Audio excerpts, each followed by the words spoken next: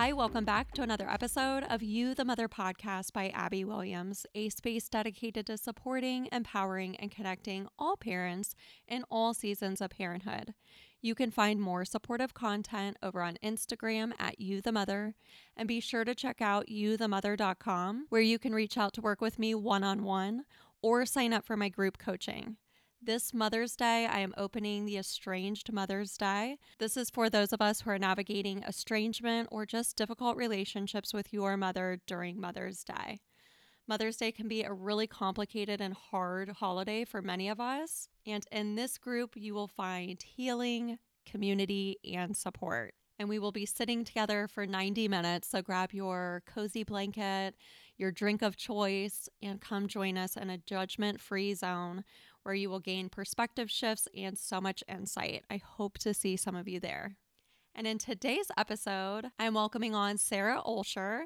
Sara is the founder and CEO of family mental health and wellness company Mighty and Bright, and the author of 10 picture books for kids coping with divorce, cancer, change, and big feelings. As a single parent and cancer survivor, Sara has seen firsthand that the universe can deal some pretty harsh blows. Her company, Mighty and Bright, provides tools meant to help overwhelmed parents prioritize mental health for their kids, learning together and incorporating coping skills into day-to-day life. In today's episode, we talk all about navigating hard conversations with our kids. Sara provides amazing insight into how to talk to our kids about cancer diagnoses, divorce, changes, moves, and so much more. Sara provides amazing insight into how to empower your children and provide a safe space for them to just land. You can find Sara over on Instagram at Mighty and Bright Co. She's also on TikTok at Mighty and Bright Co.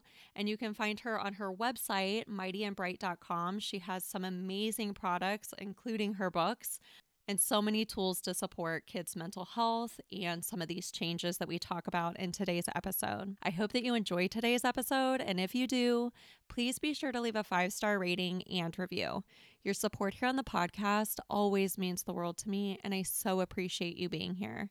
So let's get started in supporting you, the mother.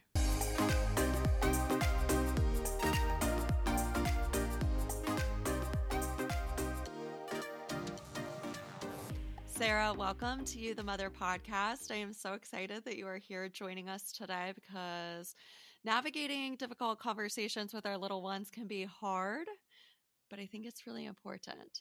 So I'm excited to pick your brain about this topic and have this conversation. But first, tell my listeners a little bit about yourself. Sure. Yeah. So unfortunately for me, this is a very intimate, I know this intimately. My daughter was almost 2 when I went through a divorce. And so I had to figure out how to help a toddler through that. And then when she was 6, I was diagnosed with cancer. So it has been quite a decade. And I have I've basically built my entire life around how to talk to kids about difficult things, about helping with, building positive mental health skills. I started a business that is all about structure, visual structure, and I've written 10 children's books. So this is really, when I say I built my life around this, I am not kidding. You have been busy, Sara. Indeed. You have been busy. So let's kind of talk about, I guess, what are some of the important things? Like, why should we be having some of these important conversations, hard conversations with our kids instead of maybe shielding them from scary things that are going on? Or, are there some age appropriate ways that we should be having these conversations? Like, where do we even begin? Yeah, totally. So I think it depends on the situation, how willing parents seem to be to have hard conversations. Like if it's something like divorce, where literally the 2 parents are not living in the same house, you kind of can't avoid that conversation. But I was diagnosed with cancer when I was 34. And part of my experience was joining all of these support groups because it can be really lonely to be diagnosed with, a really major illness when you're young, and especially when you have kids. And so I have met a lot of young people who have cancer, and the number of them who don't want to talk to their kids about it is really very high. And that was part of the reason why I decided to start writing kids' books about this, is because I realized like this is a conversation nobody wants to have. It feels like there's so much pressure to do it right. And, avoiding it just seems so much easier. But the hard part about this is your kids know something is wrong. And and no matter how good of a job you think you're doing shielding them from it, they like are so perceptive. They can sense like the slightest changes in everybody's mood, and there is literally no way you can go through something difficult without your kids sensing it on some level. And if you don't talk to them about it, they are getting the message that it's not okay to talk about. And because of the way that kids are and how they just developmentally feel like the whole world revolves around them, the story that they tell themselves is that you can't talk about this because they did something wrong. And so your kids end up telling themselves a story that's way worse than the truth is, because the truth is it's like never their fault. And so the last thing you want is your kids like suffering in silence. And I think there's also a lot of guilt, at least from the other people that I've talked to and myself, when something really hard is going on, especially if it's a divorce where you like chose it, or you're moving to a new state and you chose it and the kids are really struggling with it. But even something that is happening to you, most adults that have kids seem to feel really guilty.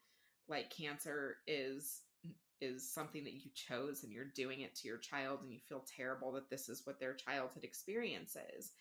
But the perspective switch that I would encourage everybody to have is that, yes, this sucks. And yes, it's awful that they have to experience this as like young kids, but none of us are going to get out of this life unscathed. Like your kids are going to deal with really hard things in their lives. And by helping them through it when they're young and you're there to hold their hand, you are giving them a gift of learning how to cope. And really, like when you look at what is going on in this world, like we have to have these skills. And so as much as it sucks that, something terrible has happened, talking to them about it is actually kind of a blessing in disguise in a way.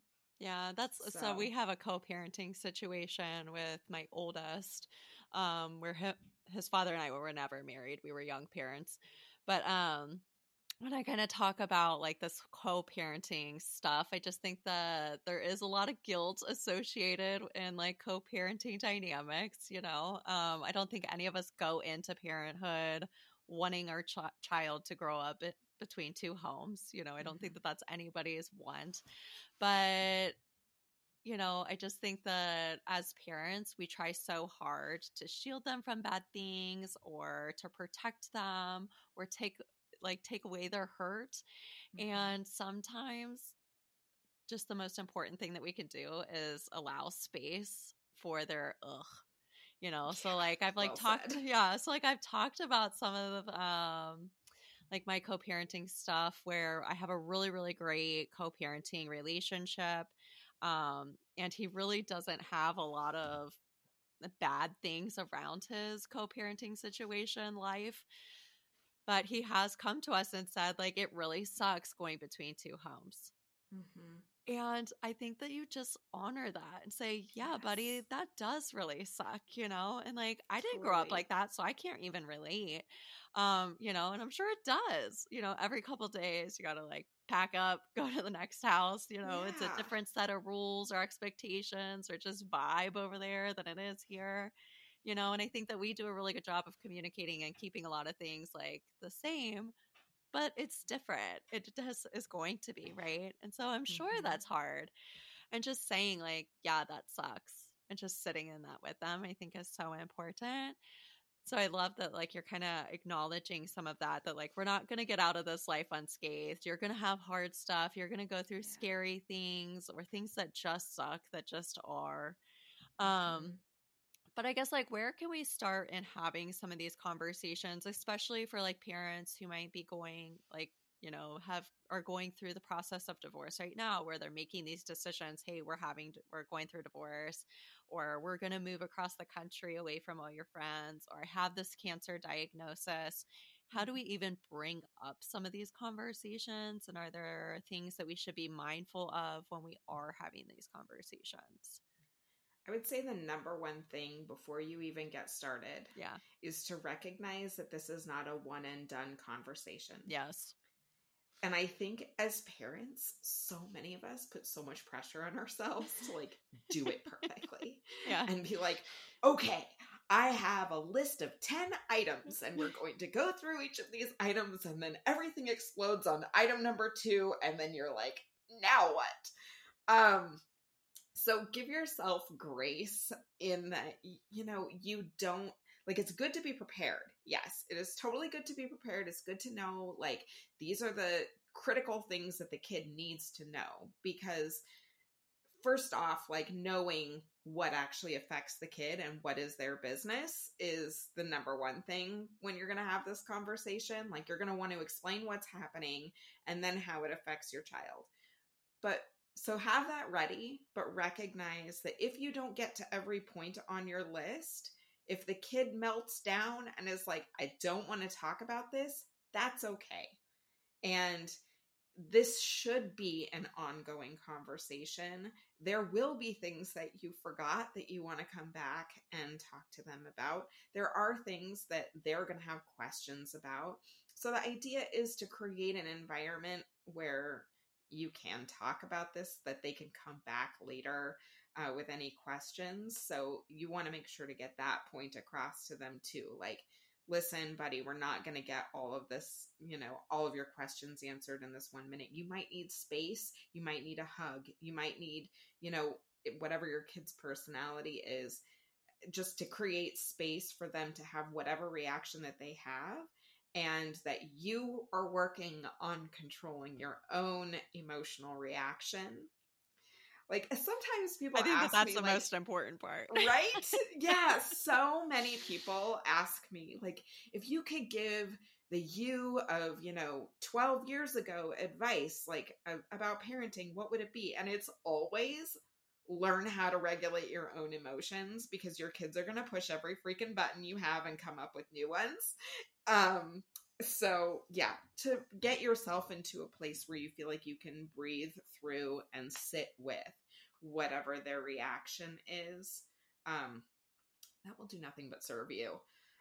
So yeah, I would say get a list together of what it is that you really feel like that child needs to know before you sit down, and really get yourself to an emotional place where you are willing to take whatever it is that they need to dish out, because they may have a strong reaction. They may not have a strong reaction. When I told my daughter that I had cancer, what I wanted to do was find a book to help explain it. Kids do really, really well with books, especially because they explain something in the same way every time, and that helps kids really absorb and learn it. Unfortunately, when I was diagnosed and I went to find a book, I mean, I did not like anything that I found. Some of the illustrations were like, this is how you explain surgery? This is terrifying. So that is a different story. But I love using visual aids like books. So I ended up writing, my first book is called What Happens When Someone You Love Has Cancer, because I wanted to explain the science of cancer, because being honest in an age appropriate way, finding like a way to explain what's going on without going into like too much detail, is really helpful, because kids are really smart and they can understand a lot more than we give them credit for.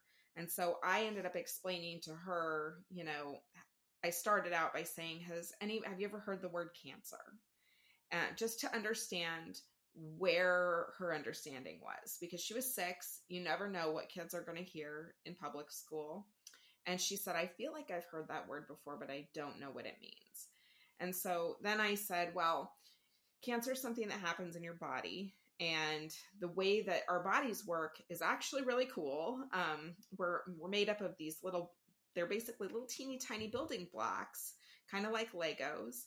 But those little building blocks are called cells, and they can make a new cell anytime they want to. And so that's really cool because your body is just constantly building and building and building and never runs out of blocks. But sometimes a broken cell gets made, and that cell is confused. And every cell in our body has a job, but this one doesn't know what its job is. And so all it knows how to do is make more and more cells. And that can be confusing to the body, and they start to crowd out the cells that are doing their jobs. And so we want to get those cells out because they're making it hard for the body to do its job. And that like clump of cells that are broken is called cancer. And so I started out by that explanation of what it is. And then I said, so this usually happens to older people, because the longer we live, the more chance there is for our cells to get broken. And mostly our body is able to get rid of these broken cells, no problem. But in my body, they found some broken cells. And so I have to go to the doctor, and they're going to remove the cells. So my first thought, what I was predicting that my daughter was going to do, is not what she did. So first she was like, that's cool. And then she said, but that doesn't sound very good. Are you going to die? And I thought, we didn't even get into like that. I'm shocked that that was your reaction. I thought, and then I thought she was going to totally lose it.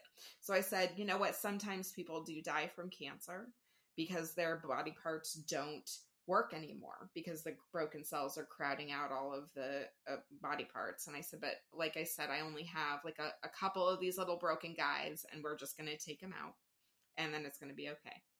And she's like, okay. And then she went in the other room, and she saw my mom, and she's like, Mom told me. And my mom said, what did your mom tell you? And she was like, she has something. I don't remember what it's called, but she's going to be fine. And so I thought to myself, well, that was a lot, like that was pretty anticlimactic. Now, as time went on, there were more questions that she had. And I wanted to make sure that I used the actual technical terms. And this is kind of similar to the way that parents will talk about sex, like using actual body parts. Because if I did later explain to her, I want you to understand that the word that I used was cancer. And I also want you to know that the word cancer can mean a lot of different things. And like, I was telling you, some people do die from cancer, and some people have cancer. It's usually something that happens to older people. Other people are going to have a strong reaction when they find out that I have cancer. And I want you to remember that I explained to you what type of cancer I have. So if other people have a strong reaction to it, you need to remember, you can trust me, you can ask me any questions, but they're having a strong reaction because they don't know what type of cancer I have yet.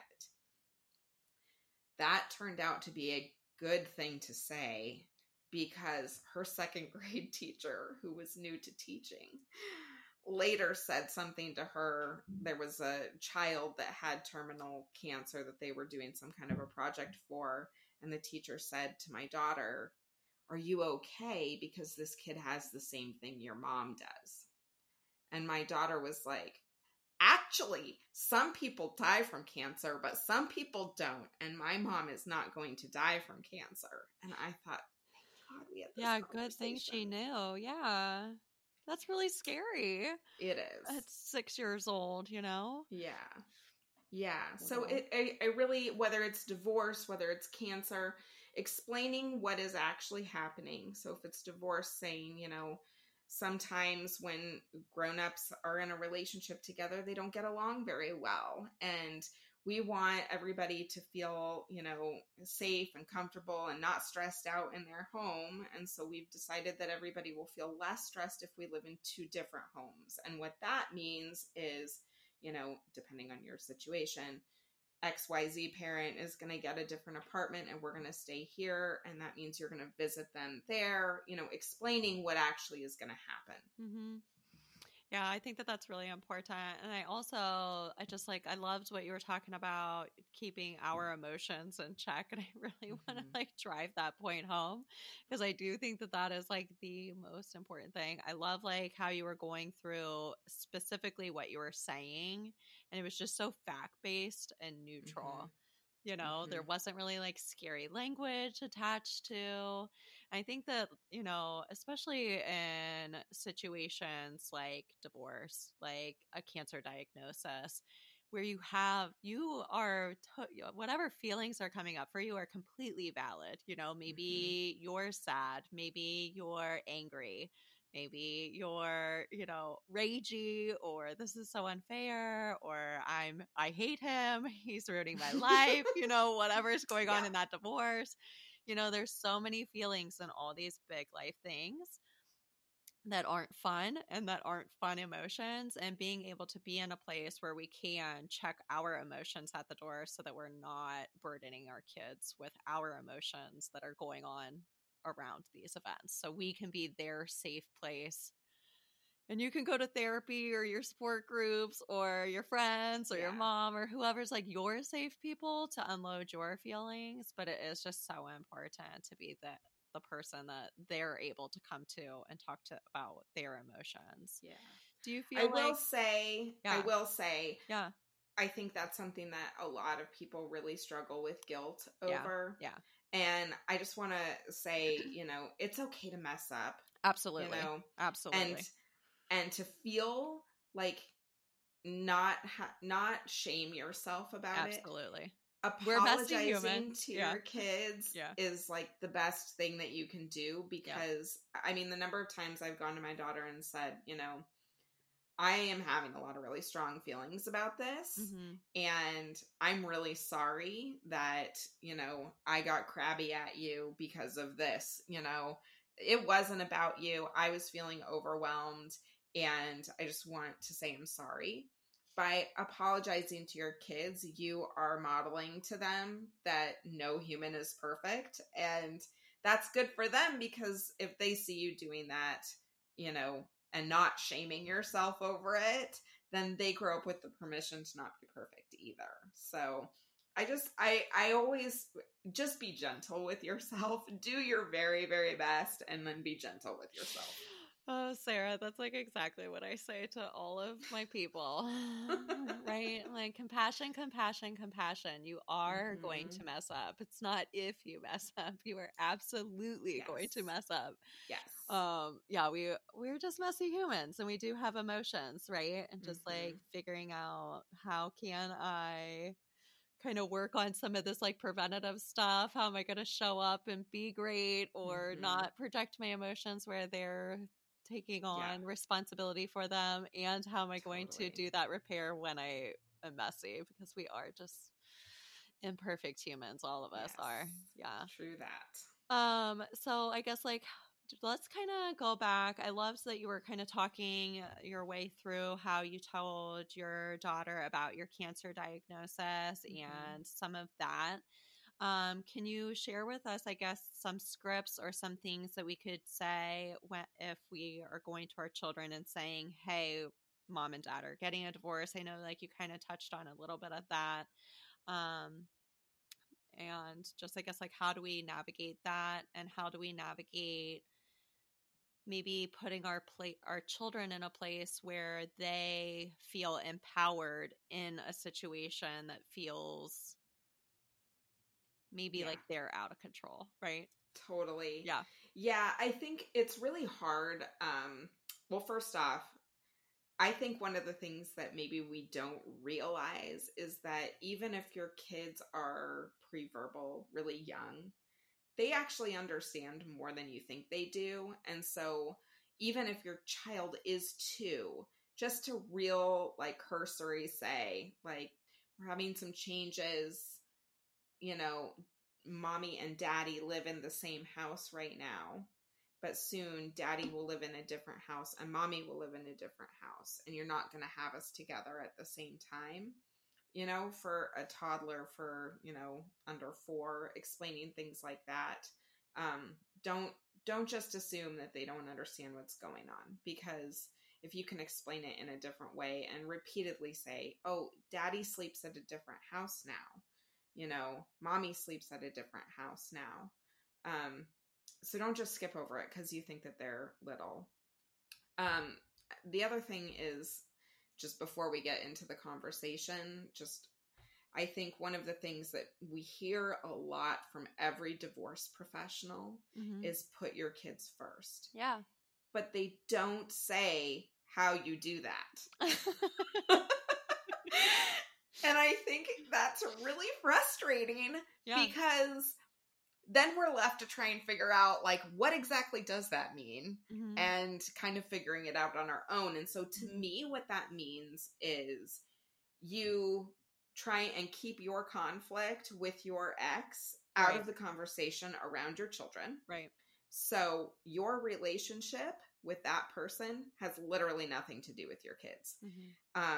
Your kids are half you and half the other parent. Even if they're adopted, they feel that they are half you and half the other parent. Yeah. So it's really important to remember that if you say something negative about the other parent, your child internalizes that and feels like you are literally criticizing them. So even as much as that temptation is there, if you hate the other person, just don't do it, because it will backfire on your child, and that's not fair to them. Right. The second thing is to try and put yourself in your child's shoes. And so before you even have the conversation, to say to yourself, like, what is their experience of living in this house? Yeah. Because that informs how you have this conversation. Do they see conflict? Right. Do they see fighting? Or did someone have an affair? You had a quiet conversation about it and you decided you weren't going to be together anymore, and this is going to literally come out of left field. So try and, you know, every situation is different. And there is no one right way to have the conversation, because every situation is so different. Especially if abuse is involved. Like, there's so many different things. So put yourself in your child's position of, like, is this going to be shocking to them? And frame the conversation that way, you know, according to what their experience has been. And then the second thing is ongoing. Keep the lines of communication open. Say, I am here to talk to you about anything. Any questions that you have, I'm here to answer them. And the biggest game changer for my daughter in my divorce was literally showing her on a calendar when she would be with me and when she would be with her dad. And so, yeah, it's so important. So my daughter's 12 now. So this was a decade ago. Yeah, same. Hey. Yeah. My son's 12 as well. He'll be 13 this summer. Nice. Yeah, same with my daughter. And so there was nothing out there at that point to buy to show your kids. And so I had taken my daughter to a therapist because I couldn't figure out how to help her with anxiety that she was experiencing. And the therapist was trauma informed. She was fabulous. And she had this construction paper calendar that she was showing us, so that, because she was going to be on vacation. And she said, you know, kids really don't do well if they miss a therapy appointment without discussing it. And so she had made this month-long calendar with stickers. Usually you see me this day. You're not going to see me this day. You're going to see me this day instead. And I'm looking at this thing thinking, if a child is negatively impacted by not seeing their therapist one day in, like, a weekly session, why am I not showing her on a calendar when she's going to see her dad? And Right. so that's what I did was I created a co-parenting calendar, and that is Mm-hmm. how my business Mighty and Bright was born, is this Yeah. weekly calendar where kids can see, I love literally that. see. Yeah. Yeah, it changed Because her we just had anxiety like level. a calendar like hanging and is like in the kitchen, whatever. And there would be an M on mom day and a D on dad Mhm. days. And he would every day like cross off and like see what day are we on? Yep. Whose house am I at today? I just feel like there was Yes. a lot of stress around like they just don't have like the concept of time. And so, Mhm. like, when he was with me, he was just really missing dad because he didn't know, like, when am I going to see him again? And then when he was with dad, Mhm. he was really missing me because he didn't know, like, when he was going to see me again. And Yes. so once he was able to physically see and, like, mark off and be like, okay, Mhm. he seemed more settled. It wasn't that he Yes. preferred one parent over the other. Right. It was just, like, the time It's concept. He stressful. wasn't It's there yet. Yeah. stressful.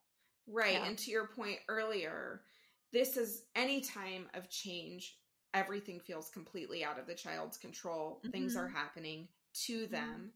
And when Yeah. you give them that control, that sense of control Yeah. by having their own calendar that belongs to them, that they can go and mark off, that doesn't have the cat's vet appointment on it, that it's their Yeah. whole little life, it Yeah. makes a really big difference in their sense of power and feeling like they have some control over things. And that makes Yeah. a really big difference just Yeah. ongoing in their lives. And, it's been 10 years and my daughter still uses this calendar. It's crazy. So, I love that though. um, it's developmental, like they can't Mhm. keep this stuff in their minds.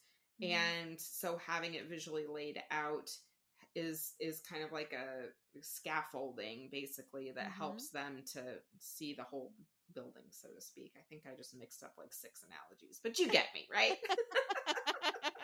I do. I do. I do. Yeah. Yeah. Yeah. So, So that's kind of a framework for yeah. how you want this to look. And the other cool thing is that, you have this calendar, whether it's for general change. I have them for Mhm. military families, I have them for autistic kids, for people who are going through cancer treatment, for children who are going through cancer treatment, like all the things. Yeah. And that calendar serves as a visual reminder that they can come and talk to you about this subject. It is not taboo. Yeah. It is not something that you're going to get mad at them about. And so you want to create an environment where your kids know that they can come to you and not fear your reaction. Yeah. So that goes back to kind of managing your own emotions too, so that you can kind of be a container and hold Yeah. theirs. Um, you just really want to be open and Mhm. have them know that you're open. Yeah. And that's kind of like that vulnerability piece, I guess, right? Like the benefits of being vulnerable with them is that Mhm. then you're creating a space where they can come and talk to you. Do you feel like there's a fine line between like how much we should be sharing versus what not to share? Like when is vulnerability beneficial? When is it too much? How do we navigate that? Yeah, I think that it is there is a line, Mm-hmm. and it is hard to sometimes know what is their business and what is not their business. Right. But basically, anything that has to do with, man, how do you know where that line is? When it comes to divorce, it's pretty simple. Like Mm-hmm. anything that has to do with your relationship with the other parent Check it is, out the door. yeah, Yeah. do not talk to your kids about that. Yep. Um, and validating their feelings is Mm-hmm. really important, but you want to make sure that you're not projecting your own Yeah. Like, thoughts. yeah, So, we hate him. yeah, it's so Don't say that. hard that daddy sucks. So Yeah. hard, isn't it? But it's like, your kid is coming to you saying, I don't want to go to dad's. Mm-hmm. And instead of saying, yeah, that's because dad's house sucks, huh? I know Yeah. it's so hard. Yeah. Saying, yeah, moving houses is hard. Do you Mm-hmm. want to tell me more about that? Kind of Mm-hmm. letting them lead Mm-hmm. it makes it easier to see that line Yeah. instead of like saying the things yourself. Just saying, can you tell me more about how you're feeling? Yeah. And kind of letting them lead it makes it easier than trying to figure out what the line is. Yeah. I Yeah. totally agree. It's hard. It is hard, especially when it's something like, you know, I hate to keep going back to cancer, Yeah. but it's such a like nebulous sort of thing Yeah. where it can be really hard to know what is the kid's business and what is not the I kid's bet. business. Yeah. And I think the worries about death, unless your kid brings it up, don't bring it up to them. Mm-hmm. I think when I was diagnosed, this is a good example of how not to do things. Mm-hmm. So when I was diagnosed, I was by myself with this radiologist who had done like a biopsy on me. And he was like, I said, you know, how do I know whether this is cancer or not? And he's like, I already know. And I was like, well, are you going to tell me? And he said, do you want me to be frank? And I said, yeah. And he said, well, what we're seeing can be nothing other than cancer. And then he says to me, and this is what not to say to your kids, I know what you're thinking. You're thinking, I'm going to die. And I was like, well, actually, I wasn't thinking that, but now I am. Yeah, thanks. Sure. Whereas if he had said to me, you know, what we're seeing can be nothing other than cancer. Yeah. Do you have any questions? Right. Then I could have said, Am I where going is to it? die? What Yeah. do I have to have? Like, am I having surgery? Am I having chemo? Can you tell me things? Yeah. You know, and let me guide it rather than now I'm leaving this appointment and all I can think is I can see my daughter's tear-stained face at my funeral. Right. It didn't matter what he said after that, which was, we think this is really early stage and the chances of you dying are very small. Yeah. It didn't matter what he said. Yeah. Like, I was dying at that point, I thought. Yeah. You know? So letting your kids guide it is good. Yeah. Yeah. Don't be that radiologist, friends. That's horrible. I'm sorry that was your experience. Especially since like you're so young, you've got a young child. Like that's already scary enough. Good grief. Yeah. Some people need a course on like empathy or I don't know. Mm-hmm. Yeah. But you know, he'd never been in that position either. Yeah. And he thought he was helping because he thought, of course, you hear cancer, everyone is going to go there. Mm-hmm. But I think knowing that we don't know everything is a good place to start. Yeah. You know? Yeah. Yeah. Do you feel like there are like some questions that our kids will come to and we're like, no, I'm not going to answer this? I mean, my daughter asked me a lot of questions during my divorce about why her dad was acting the way that he was acting. Mm-hmm. And he was struggling a lot. He's a lot better now. Yeah. But he had some mental health issues that were really a problem. And they were scary to my daughter. And so there were some things that she would ask me and I would say, you know what, the why of that is something we can talk about when you're older. Yeah. But what's most important right now is that you feel safe. Yeah. And so if you don't feel safe, come to me. We will talk about what to do. But I'm not going to talk about your dad's childhood experience that like led him to acting this way or, you know, that sort of thing. Yeah. And I think just trying your hardest to take a step back before answering questions is okay too. Right. Because I mean, like, that's a really important, like that pause, taking a step back. Because even like when my firstborn and my secondborn are 6 years apart. So he was 5 when I found out I was pregnant. And I'm like, oh, I'm pregnant. You're having a sister, whatever. It's like, okay, but how did that baby get in your belly? And I'm like, give me a sec. Let me go Google. Like, how do I tell a 5-year-old this? Because I don't really want to have like the whole conversation yet. Yeah. I don't know. I didn't and know. And that's okay. You know, and just like, hold on, let me think about this for a sec. It is really okay to take that pause. It totally is. And just to say, you know what? I want to answer this question in the best way I possibly can. But like, and I need to come back to you with another answer. Like age appropriateness, you know, and I talk a lot on my platform about I'm estranged from my mother. So no contact with my mother. And I talk a lot about that on my platform, and a lot of other people who are navigating estrangement. That's a difficult conversation. You know, how do I Mm-hmm. have these conversations with my kids come up a lot. And it's a very similar, like, kind of advice that I give is just that it's, you know, being age appropriate, keeping your emotions in check, you know, that it's not Mm-hmm. just maybe dumping all the nitty gritty, like, well, this is what happened and this is why, you know, like, I don't Yeah. feel that that's necessary to go into. And maybe that will evolve at some point as my children get older, you Yes. know, maybe when they're an adult, maybe before that, I don't know. Definitely not there with any of them. But, you know, like my younger ones, it's just that it's not a healthy relationship for mom to be in. And Mm-hmm. that's just period, you know, like, Yes. and that's just it, you know, that's all it is. And that is all it is. There's a lot of reasons why it's not a healthy relationship, but that's all that your kids really need to Right. know. I And then think like that's an important point, they feel actually. safe and When like happy in that, you know, or like they feel exactly. satisfied that they got an answer, Yes. and I'm not burdening them with all my stuff Yes. or things that are not age appropriate.